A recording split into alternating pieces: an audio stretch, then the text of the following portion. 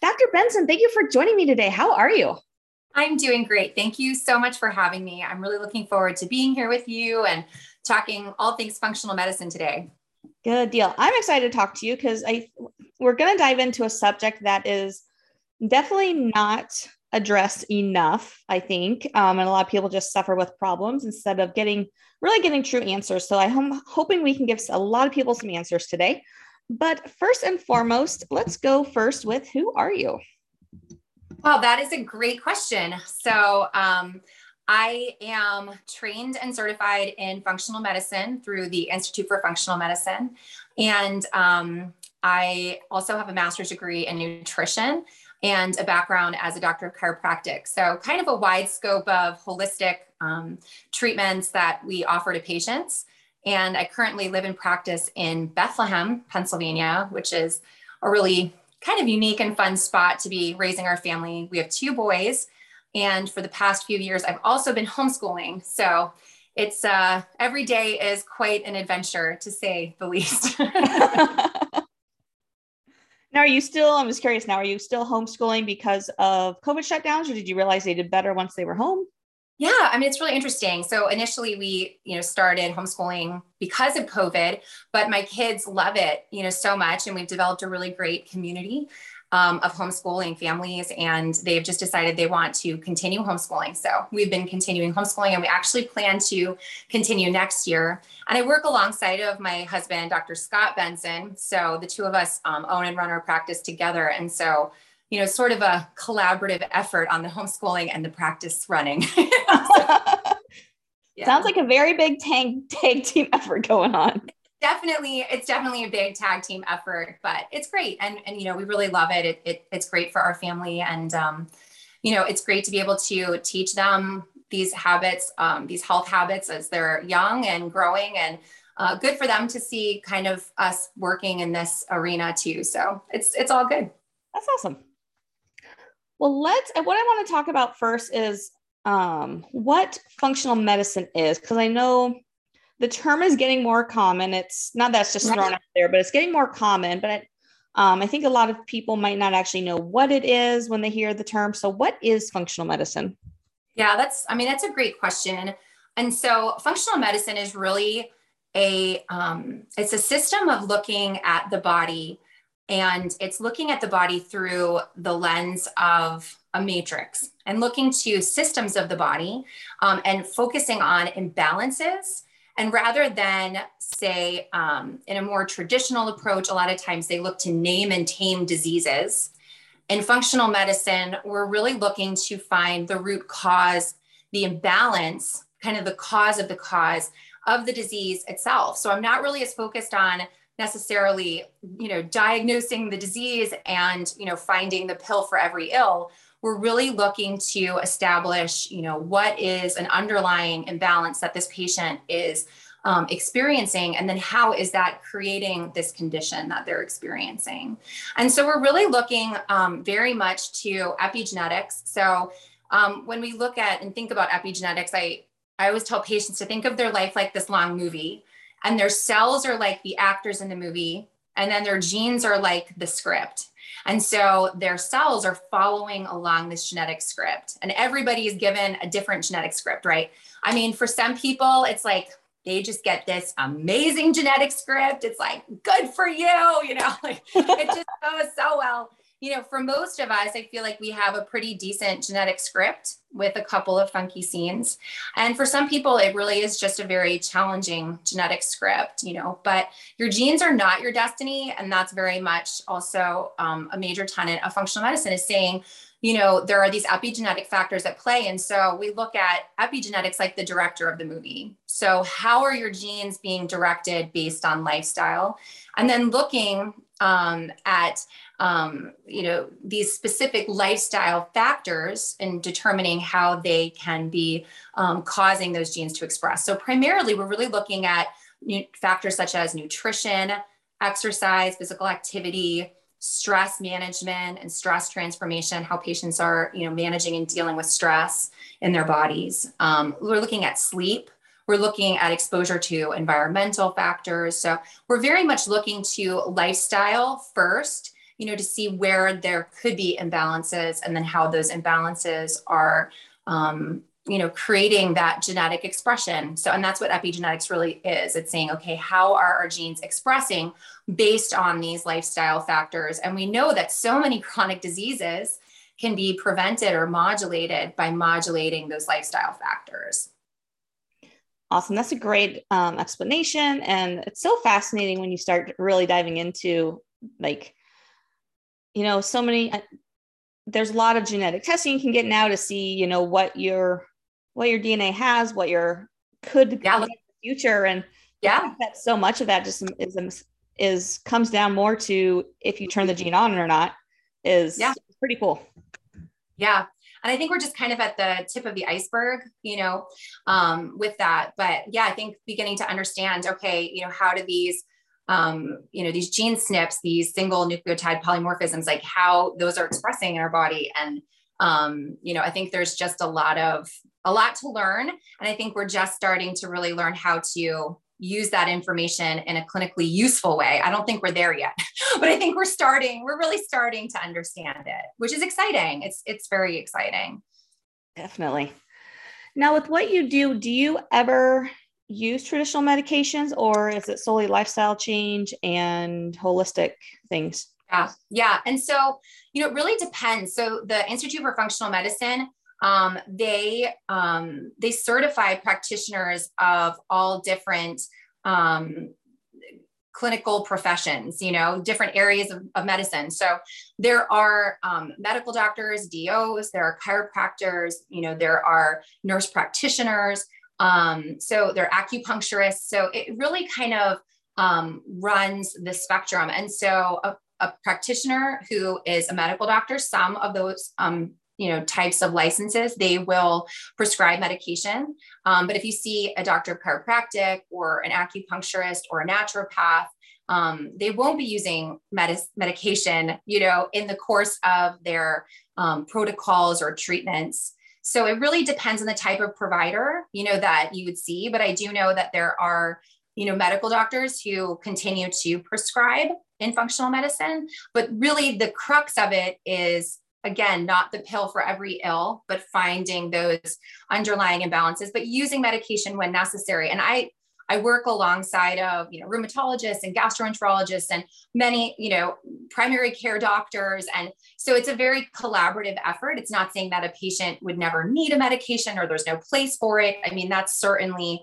not, the tenor. It's really standard of care plus. So, whatever the standard of care is for your specific healthcare profession, it's saying we're going above and beyond that.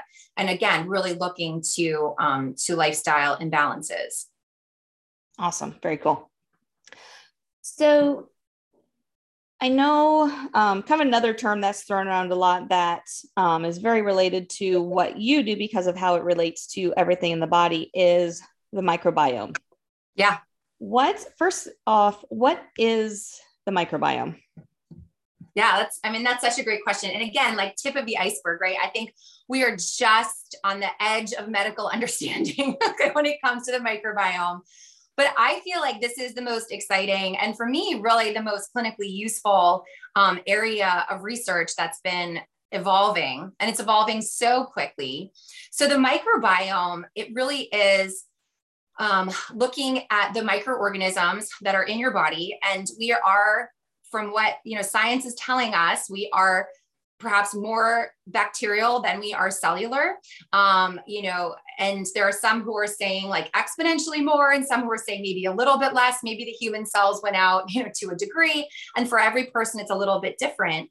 But we, have come to realize and understand, we have hundreds of different species of these bacteria. And also when we're looking at the microbiome, we could also be talking about the mycobiome, which is yeast or, fungus, protozoa. We have many of these microorganisms that are living, they're living with us. So, but, we're thinking that, more bacterial than cellular, human cells, more bacterial DNA than human DNA. And when you really start to process that, you start to understand the clinical impact of the microbiome and how it could be, impacting everything from not only digestive health, but, we're now linking mood disorder or skin disorders, or, so especially when it comes to the gut microbiome. Now, the gut microbiome, we have trillions of bacteria that are in our gut. And, estimates are anywhere from 300 to 500 different species of bacteria in our gut. And these bacteria, are responsible for a lot of processes in the body, from metabolism to us breaking down our food. These bacteria that live with us, they eat what we eat. They get stressed when we're stressed, so they really play a tremendous role in our overall health. And we're just starting to map these bacteria and begin to understand, again, their clinical impact. Your microbiome is like a fingerprint. It is completely unique to you. And I always say it's like the sum of all of your parts, right? So as an infant, were you delivered vaginally, or, were you delivered via C-section? Did your parents let you play in the dirt, or was it like hand sanitizer all day, every day? Did you have a lot of antibiotics growing up, or, do you have more recent antibiotic exposure? What kind of food do you eat? How much exercise? How do you sleep? So there's so many different components that make up this microbiome. And, when we're talking about those bacteria, we can really break them up into like 3 different types. We could say they're beneficial, they're harmful, or they're opportunistic. In other words, these bacteria, wow, they help our body to, produce the feel good, happy neurotransmitter serotonin, like awesome, right? They help us to, break down food and, so yay, like that's great. But then there are some that are really harmful to the body. And then there are some that are opportunistic, like they're ready and waiting to be harmful to the body. So it's this sort of fine line and this dance, that we have. And really the goal, and one of the, main areas of functional medicine is really looking to gut health and seeing how gut health really can impact overall health. Because we know that changes in that microbiome, and we call this dysbiosis. So these are negative changes in gut bacteria, where we have more of those harmful bacteria, more of those opportunistic bacteria, less of the beneficial bacteria, or even just less diversity overall, can have pretty significant clinical impacts for people. And that's something you and I could definitely unpack more too, because I think that's, I think that's a big, piece of the equation for a lot of people, especially if they're suffering from gut dysfunction, is an underlying dysbiosis. Yeah. And I do want to dive into that, but something, and not that I want to go down this rabbit hole, but something that you said is something I've been considering for a while, is like what I'm calling COVID kids. Yeah. It'll be interesting to see, for like kids from like 0 to 2 right now who grew up with sanitizer everywhere, face masks everywhere. It'll be interesting what happens with their immunity and everything as they get older. Yeah. I think time will definitely tell, but it is going to be interesting, to see. And we're becoming hyper sanitized, and it's definitely, impacting our gut microbiome. And we're seeing, more atopic dermatitis and allergy, and, just more gut dysfunction overall. I mean, 1 in 7 people have IBS. I mean, it's like, these are significant numbers that we're talking about, and many people live with, some form of gut dysfunction. So it's pretty common at this point. Yeah. Well, let's talk about the dysbiosis. We do want to dive into the IBS, but let's talk about dysbiosis and this, like, why does this happen? How does this happen? Yeah, that's a great question. So, and there can be, a variety of reasons, but if we talk about like the most common, from what I see, it really is like a processed kind of standard American diet can definitely be at the root, of these dysbiotic changes. And, it can also be high stress. We see in people who have high levels of stress that they tend to have higher levels of dysbiosis. And then it becomes a chicken and an egg sort of scenario, because we know that stress creates dysbiosis, and we know that dysbiosis creates mood disorder. So it's like, it's a vicious cycle that many patients, find themselves in. But stress can definitely be a root cause of dysbiosis. Lack of sleep can be a root cause of, those negative changes in the gut bacteria. Environmental factors, toxin exposure can play a role. For some people, they don't have enough stomach acid. We're always looking to give people who have any kind of reflux, proton pump inhibitors and bring down the acid levels. And, we do that. And then we create, dysbiosis in the small intestine, or SIBO, small intestinal bacterial overgrowth, so there can be a variety of causes, but I would say, what's most common, and I see a lot of times in my practice, really comes down to lifestyle. And it really is, diet-based. We're looking at, again, changes in sleep. A lot of people just aren't sleeping well, sleeping enough, and they're under a lot of stress. And that really kind of sets the stage for dysbiosis. What impact does antibiotic use have on that? Definitely. Yeah. So that can definitely play a role as well. And so especially we see in patients who have, chronic exposure, especially to antibiotics, or, we even, in functional medicine, the Institute for Functional Medicine very much trains its practitioner to take a timeline. So we actually start at birth and we work our way up to the current day with each patient. And we, even examine like, what was the antibiotic use, in childhood, and how, does that play a role? So unquestionably, I think exposure to antibiotics, especially over time, can, have a significant impact on the gut microbiota. And that's where probiotics can really shine for a lot of these patients if, there's a need for an antibiotic. But I think it's kind of known across the board that antibiotics have been overprescribed, and I think there's some call to action on, being more judicious in, the prescription of antibiotics, especially in young kids, as, they're really forming and their gut is forming. And so I think there's definitely a call to action there to, reduce our dependence on antibiotics. And now we're finding probiotics are a lot of times for a lot of, especially say like gut infection or disorder, or, H. pylori, for example, the triple therapy or antibiotic therapy has been kind of standard of care, but now they're saying, wait, even if we just give patients probiotics, that's enough to modulate the gut bacteria in a way that, could quell that infection. So it's interesting. We're kind of at the tip of the iceberg here, but yeah, absolutely. Antibiotic use can set people up for dysbiosis.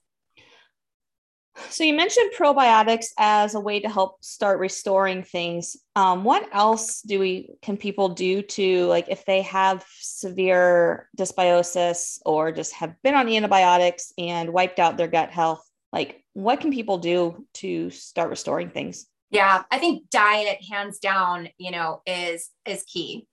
I think, first and foremost, working to unprocess the diet. And what I always champion for all my patients is, especially if they're getting started, read every food label, and you want to look for added sugar, numbers, and chemicals. Red dye, number 40, polysorbate, number 80, like don't eat numbers. Okay. And watch for the chemicals, and really work to unprocess the diet, eat from the earth, not a test tube, focus on, foods that are grown in the ground, brightly colored foods, and very important for restoring, the microbiome is variety of diet, which many people kind of eat the same 50 foods over and over again, but our bodies really need, that exposure to a good variety of different kinds of foods. And for people who can tolerate them, fermented foods, are also really helpful. And I would say, that's all very impactful, for many people who are dealing with dysbiosis or these changes in the gut bacteria. I would also say for many people, and this is where working with a functional medicine provider, a certified provider, and you can really find a certified provider by going to the ifm.org, and they have a find a provider page, but working with someone one-on-one to really establish what's going on, particularly with your gut health, I think is really important. And, I think doing those GI map testing or SIBO breath testing and looking to see, what kind of diet would really be the best for you. But for many patients, the low FODMAPs diet is, it's a total game changer. So I'm not sure if you're very familiar with the low FODMAPs diet or have experience with that, but I'd be happy to kind of talk about that a little bit more if you think Yeah, I'm familiar with it, but why don't you dive into it for anyone who's not? Yeah, that's great. And I actually wrote a book on this. So the Cool Girl's Guide to the FODMAP Diet. And I know guys have IBS too. Okay. So I've gotten like so many comments on that. So that will be my next book. But I wrote it for girls of all ages who are dealing, with digestive issues.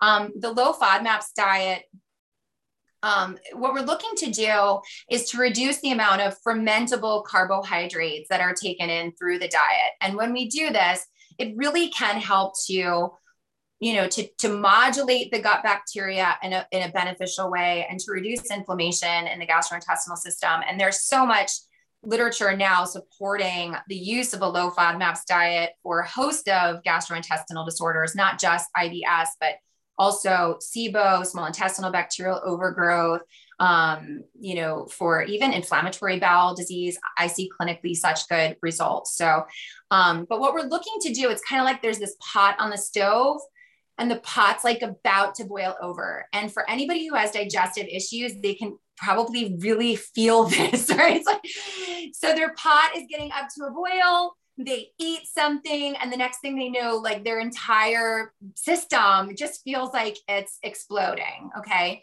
And so the idea with the low FODMAPs diet is to bring that whole pot down to a simmer. And we do that by reducing the amount of food that they're intaking that contains these fermentable carbohydrates. Now, every single carbohydrate ferments. Okay. Every single one. So, but some carbohydrates ferment more quickly than other carbohydrates. And so what we work to do is reduce that amount over a 30-day period of time. So really focus only on the foods that are low in fermentable carbs. And I should say this, so FODMAP is an acronym for people who haven't heard of this before. So it's fermentable oligosaccharides, disaccharides, monosaccharides, and polyols. So these are just the different types of carbohydrates. And so we're looking to reduce that whole load over a 30-day period of time, and then systematically reintroduce or challenge in those different fermentable carbohydrate types one at a time to see specifically which foods the patient might be sensitive to. And I see this be incredibly impactful for people. And it really resonates, with them when they start to make this connection between their gut symptoms and gut dysfunction, and how this diet can really improve significantly those symptoms. And I know you work with a lot of, runners and, a lot of athletes. And this is where, we see a lot of athletes have, a lot of gut dysfunction, so especially more like elite athletes, endurance athletes, this is like a known phenomenon. And a lot of times, they're running and they're hitting these gels and they're, engaging in like these sports drinks and different things that are very high fermentable, very high in fermentable carbs. And so it's kind of like adding fuel to the fire and, increasing their diarrhea or gas, bloating, any of those kinds of symptoms. Is that the primary reason, kind of diving into the whole impact on runners, is that the primary reason that like so many runners have the digestive issues? Because I'm like, I know from when I was running in high school, like you always joked about like the runner shots and like all that stuff. Yeah. And is it primarily the carbohydrates, or is there something else going on in a runner or endurance athlete's body? And I think every person is different. And again, I think it's important to kind of individualize it and determine, again, like back to the root cause. So, every person could potentially have a different, root cause, but definitely like irritable bowel syndrome is common in runners. And I'll say this too, a lot of times people are given a diagnosis of irritable bowel syndrome. And I still think it's important, like if you've been given that diagnosis, to still look to identify, is there still a cause of the cause?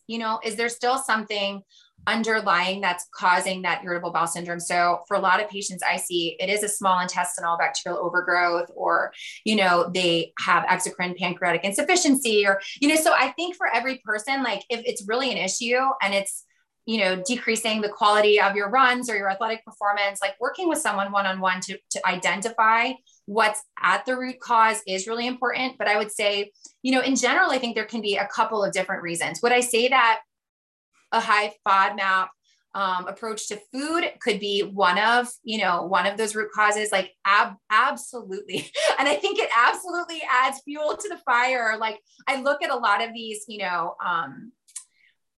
foods that are promoted, for athletes. And I'm looking at the ingredients and I'm going, oh my word, like we're destroying these people's guts. Like, so, and I think I'm happy to share with you a couple alternatives, to those if you're interested in that as well. But I do think for a lot of people, yes, that could be a root cause. But I also think that, studies show that runners tend to have higher increased intestinal permeability, which can also be, kind of a part of this.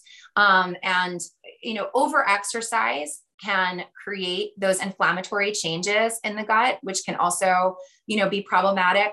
When you're running, especially if you're running a race, right? So there's a difference between like running, because you're like, yeah, it feels good. It's like restorative running, right? And then like competitive running, like I have to crush my time. And, those are two different ends of the spectrum.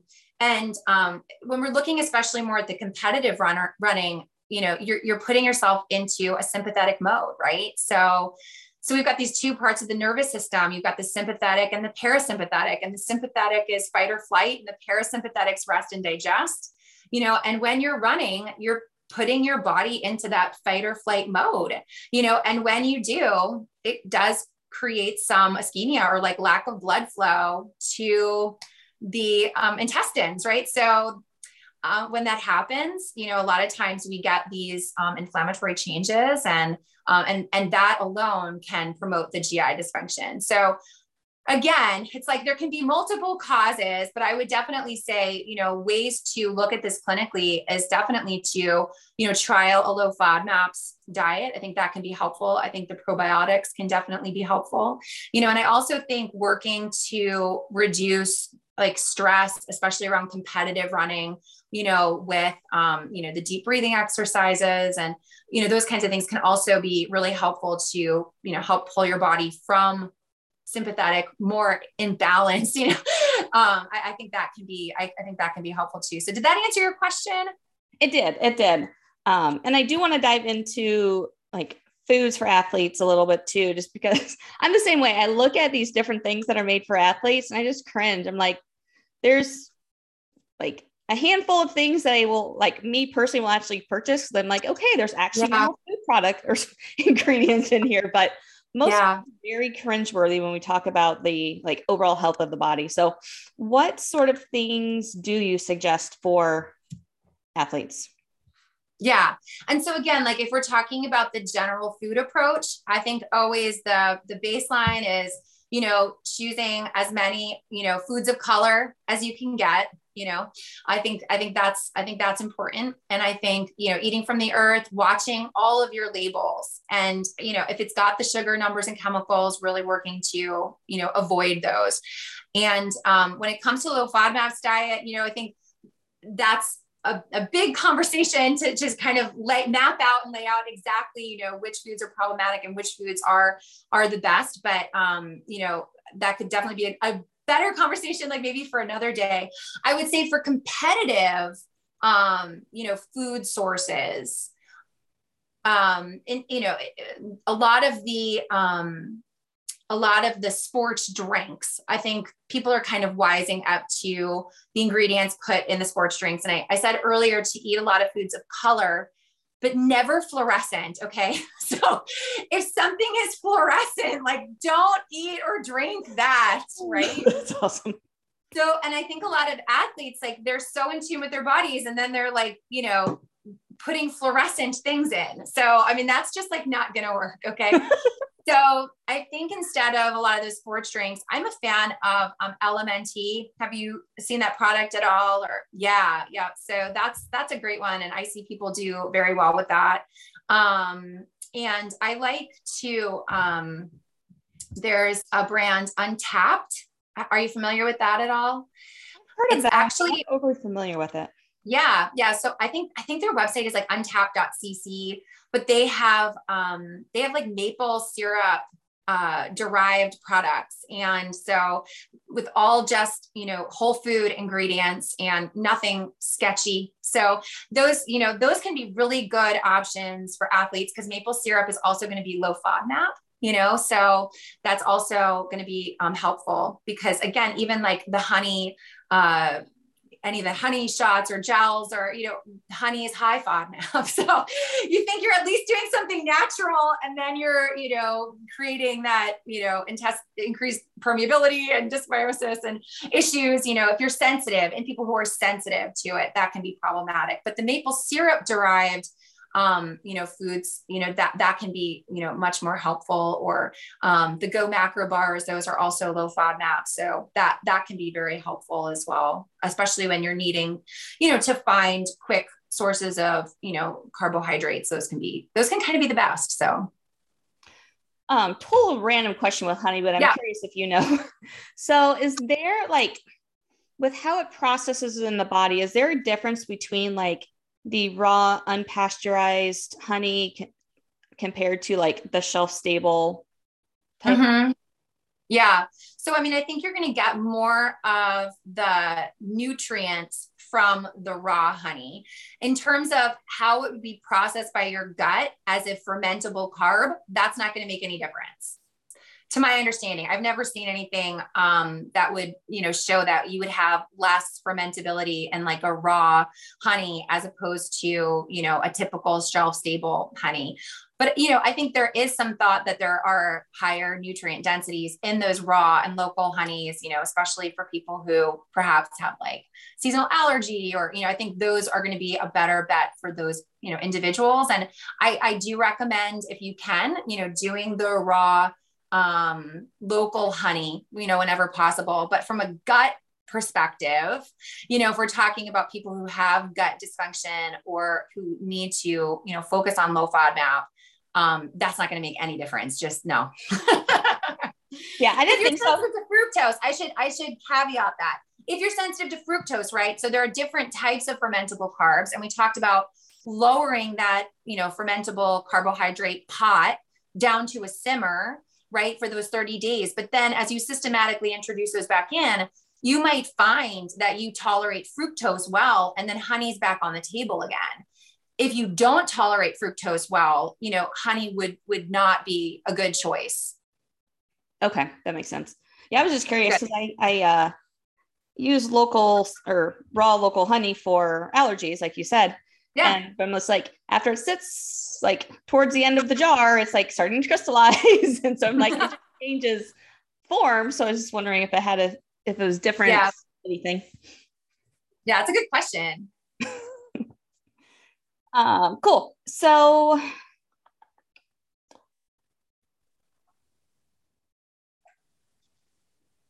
as far as, actually, let's go this direction. Change my mind. Obviously functional medicine is a huge thing. Microbiome is a huge thing. We don't want to go down any like major rabbit holes necessarily, but, anything from the like microbiome IBS standpoint that we haven't talked about today that would be really important to bring up?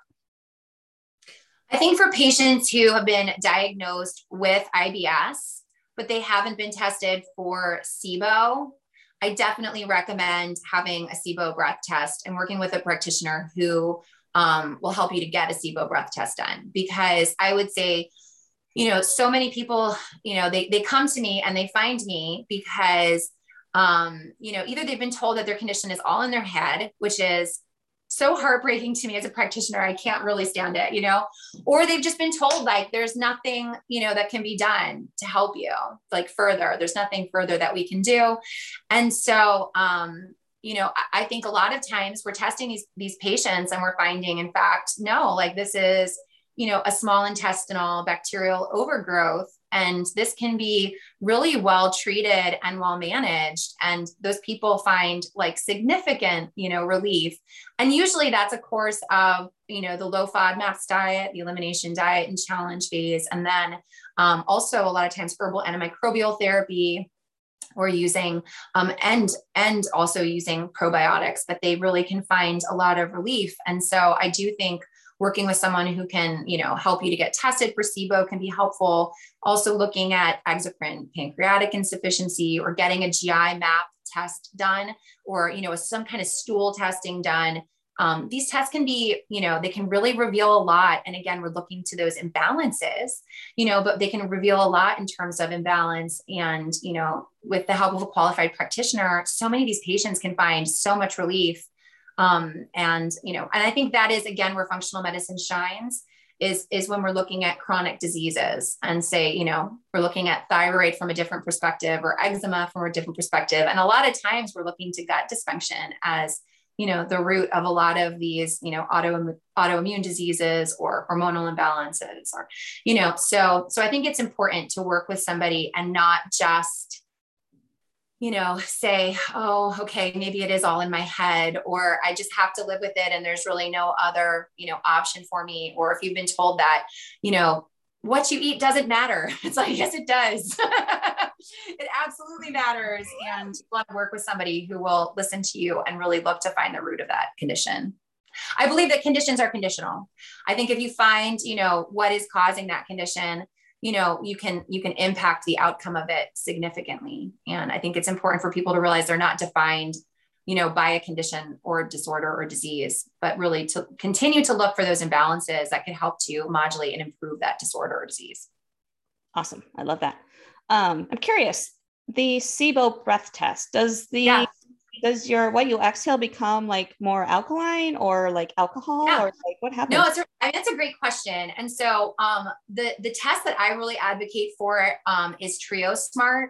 And so that TrioSmart test, it's actually kind of newer to the market, but what we're looking for actually is hydrogen, methane, or hydrogen sulfide gas. Okay. So when you have small intestinal bacterial overgrowth and you breathe into a bag every 15 minutes for a few hours after following a diet, specific kind of diet, and then drinking a glucose or lactulose solution, you're followed by these breath tests. And if you have these gases in your breath, it's a sign, it's showing that you have this bacteria where it doesn't belong and it's overgrowing and it's contributing. So I would say it's very much characterized by, gas and bloating, especially for people who tell me gas and bloating. I start flat as a board in the morning and I wake up doing well. And by 4 p.m. I look 9 months pregnant, So especially for those patients who are dealing with gas, bloating, abdominal distension, diarrhea, they're all so characteristic of hydrogen, SIBO. And then we're looking, we look at methane. There are people who are just backed up, the people who are super constipated. Most of the time we see, in addition to the bloating, gas, abdominal pain, a lot of times they're testing methane positive. And then for the people who tell me that their poop smells like sulfur, it's like a lot of times that is the hydrogen sulfide, so there are really kind of these characteristics. But again, this is something that can be treated. It can be treated conventionally. Xifaxan is the antibiotic that's frequently prescribed, but I find so many people respond incredibly well to herbal antimicrobial therapies. Especially a low FODMAPs diet for these people, a lot of times can really work wonders.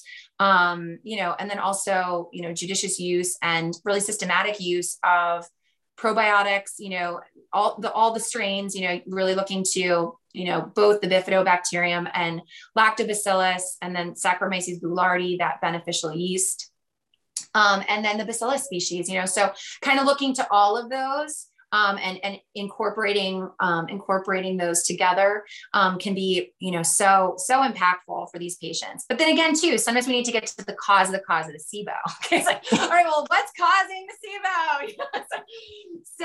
But this is, again, like I know I'm championing this a lot, but working with a certified provider who really has an understanding of this and can help you to really determine uniquely for you, what's at the root of the symptoms can be so impactful and life-changing for so many people. Yeah. Dr. Benson, this was all super fascinating, super informative. If someone has more questions, wants to find your book, or just wants to kind of know more about you, where can they find you? Thanks for asking. So, drkristenbenson.com. And I'm also on Instagram and Facebook. Again, Dr. Kristen Benson, and there's a T in there, BENTSON. So, but I'm on all the major platforms. And then my book, The Cool Girl's Guide to the FODMAP Diet, everything you need to get savvy about and beat digestive issues for life. You can find it on Amazon, Barnes and Noble, Walmart, Target, kind of all the places. So very cool. Well, thank you so much for your time today. I greatly appreciate it. Thank you. It's been a pleasure to be here. Thanks so much.